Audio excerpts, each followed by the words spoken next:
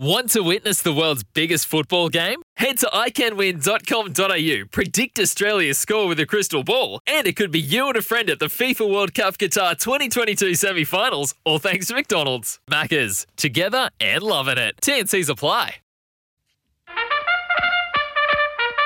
On trackside, the Mountain Yard.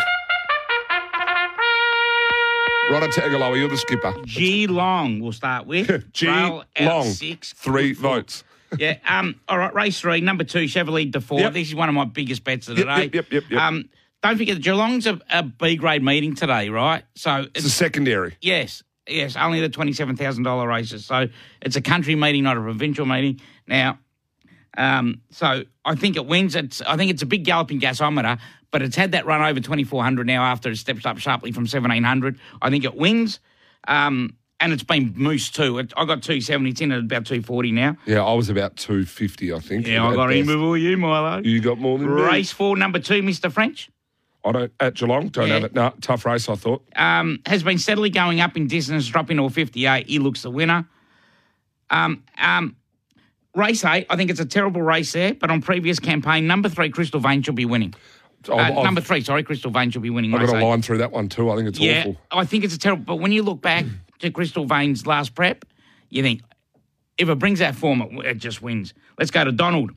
Race 2, number 3, Jacoby. In my numbers. Oh, okay. You haven't got it on top. No, it's in my numbers. All right. Jacoby resumes resumes, and on his first up run last prep on a heavy track, he has to go close. He finished alongside Dashing, right? And he performed well over those 3-year-old races in the spring. He ran 4th in the Amy Vars, the 2,000-metre race that Barclay Street ran in. So if he brings that, he should be winning first up. You think Lucky Decision wins the Donald Cup, race 6? What number's that?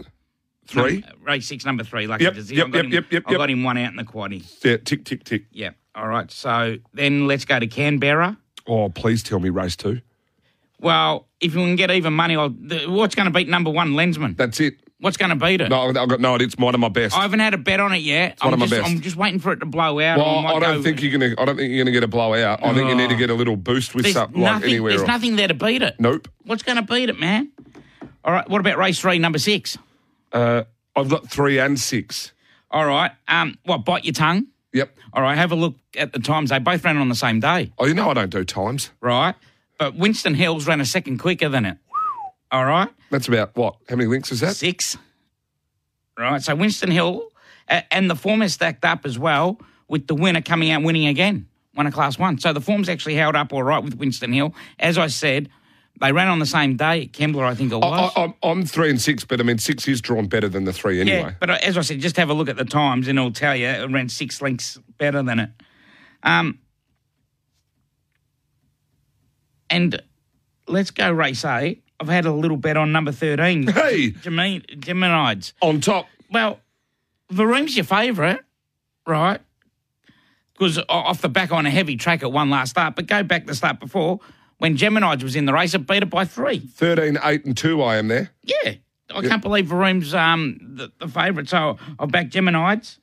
And that's it. So we've aligned on a couple, yeah? Where we have. Lensman I really like. Yes. You've mentioned race 3, number 2 at Geelong. I'd like to know what you thought in Geelong race 2, because I've got this as a 2-horse race, but I think Annihilate for Waller should be winning that. But I might have a little saver with the 4, Danaher. It's all one-way traffic in the market, or for number 3, Annihilate. Yep. Race 1's a nightmare. Donald, these aren't Motza jobs for me. This is one of those days I'm just going to pick the eyes out of a lot of them. I think race 3 at Donald, number 3, Ruggiero, is going to be hard to beat. Race 3, number 3 there for Mitchell Freedman. And also race 5 on a heavy 8 there, Van Roy for David Brightoak and Zach Spain. I think will be hard to beat there too. And then let's go to Albany. Race 7, number 3, Phone Me. I think he'll be winning over there at Albany.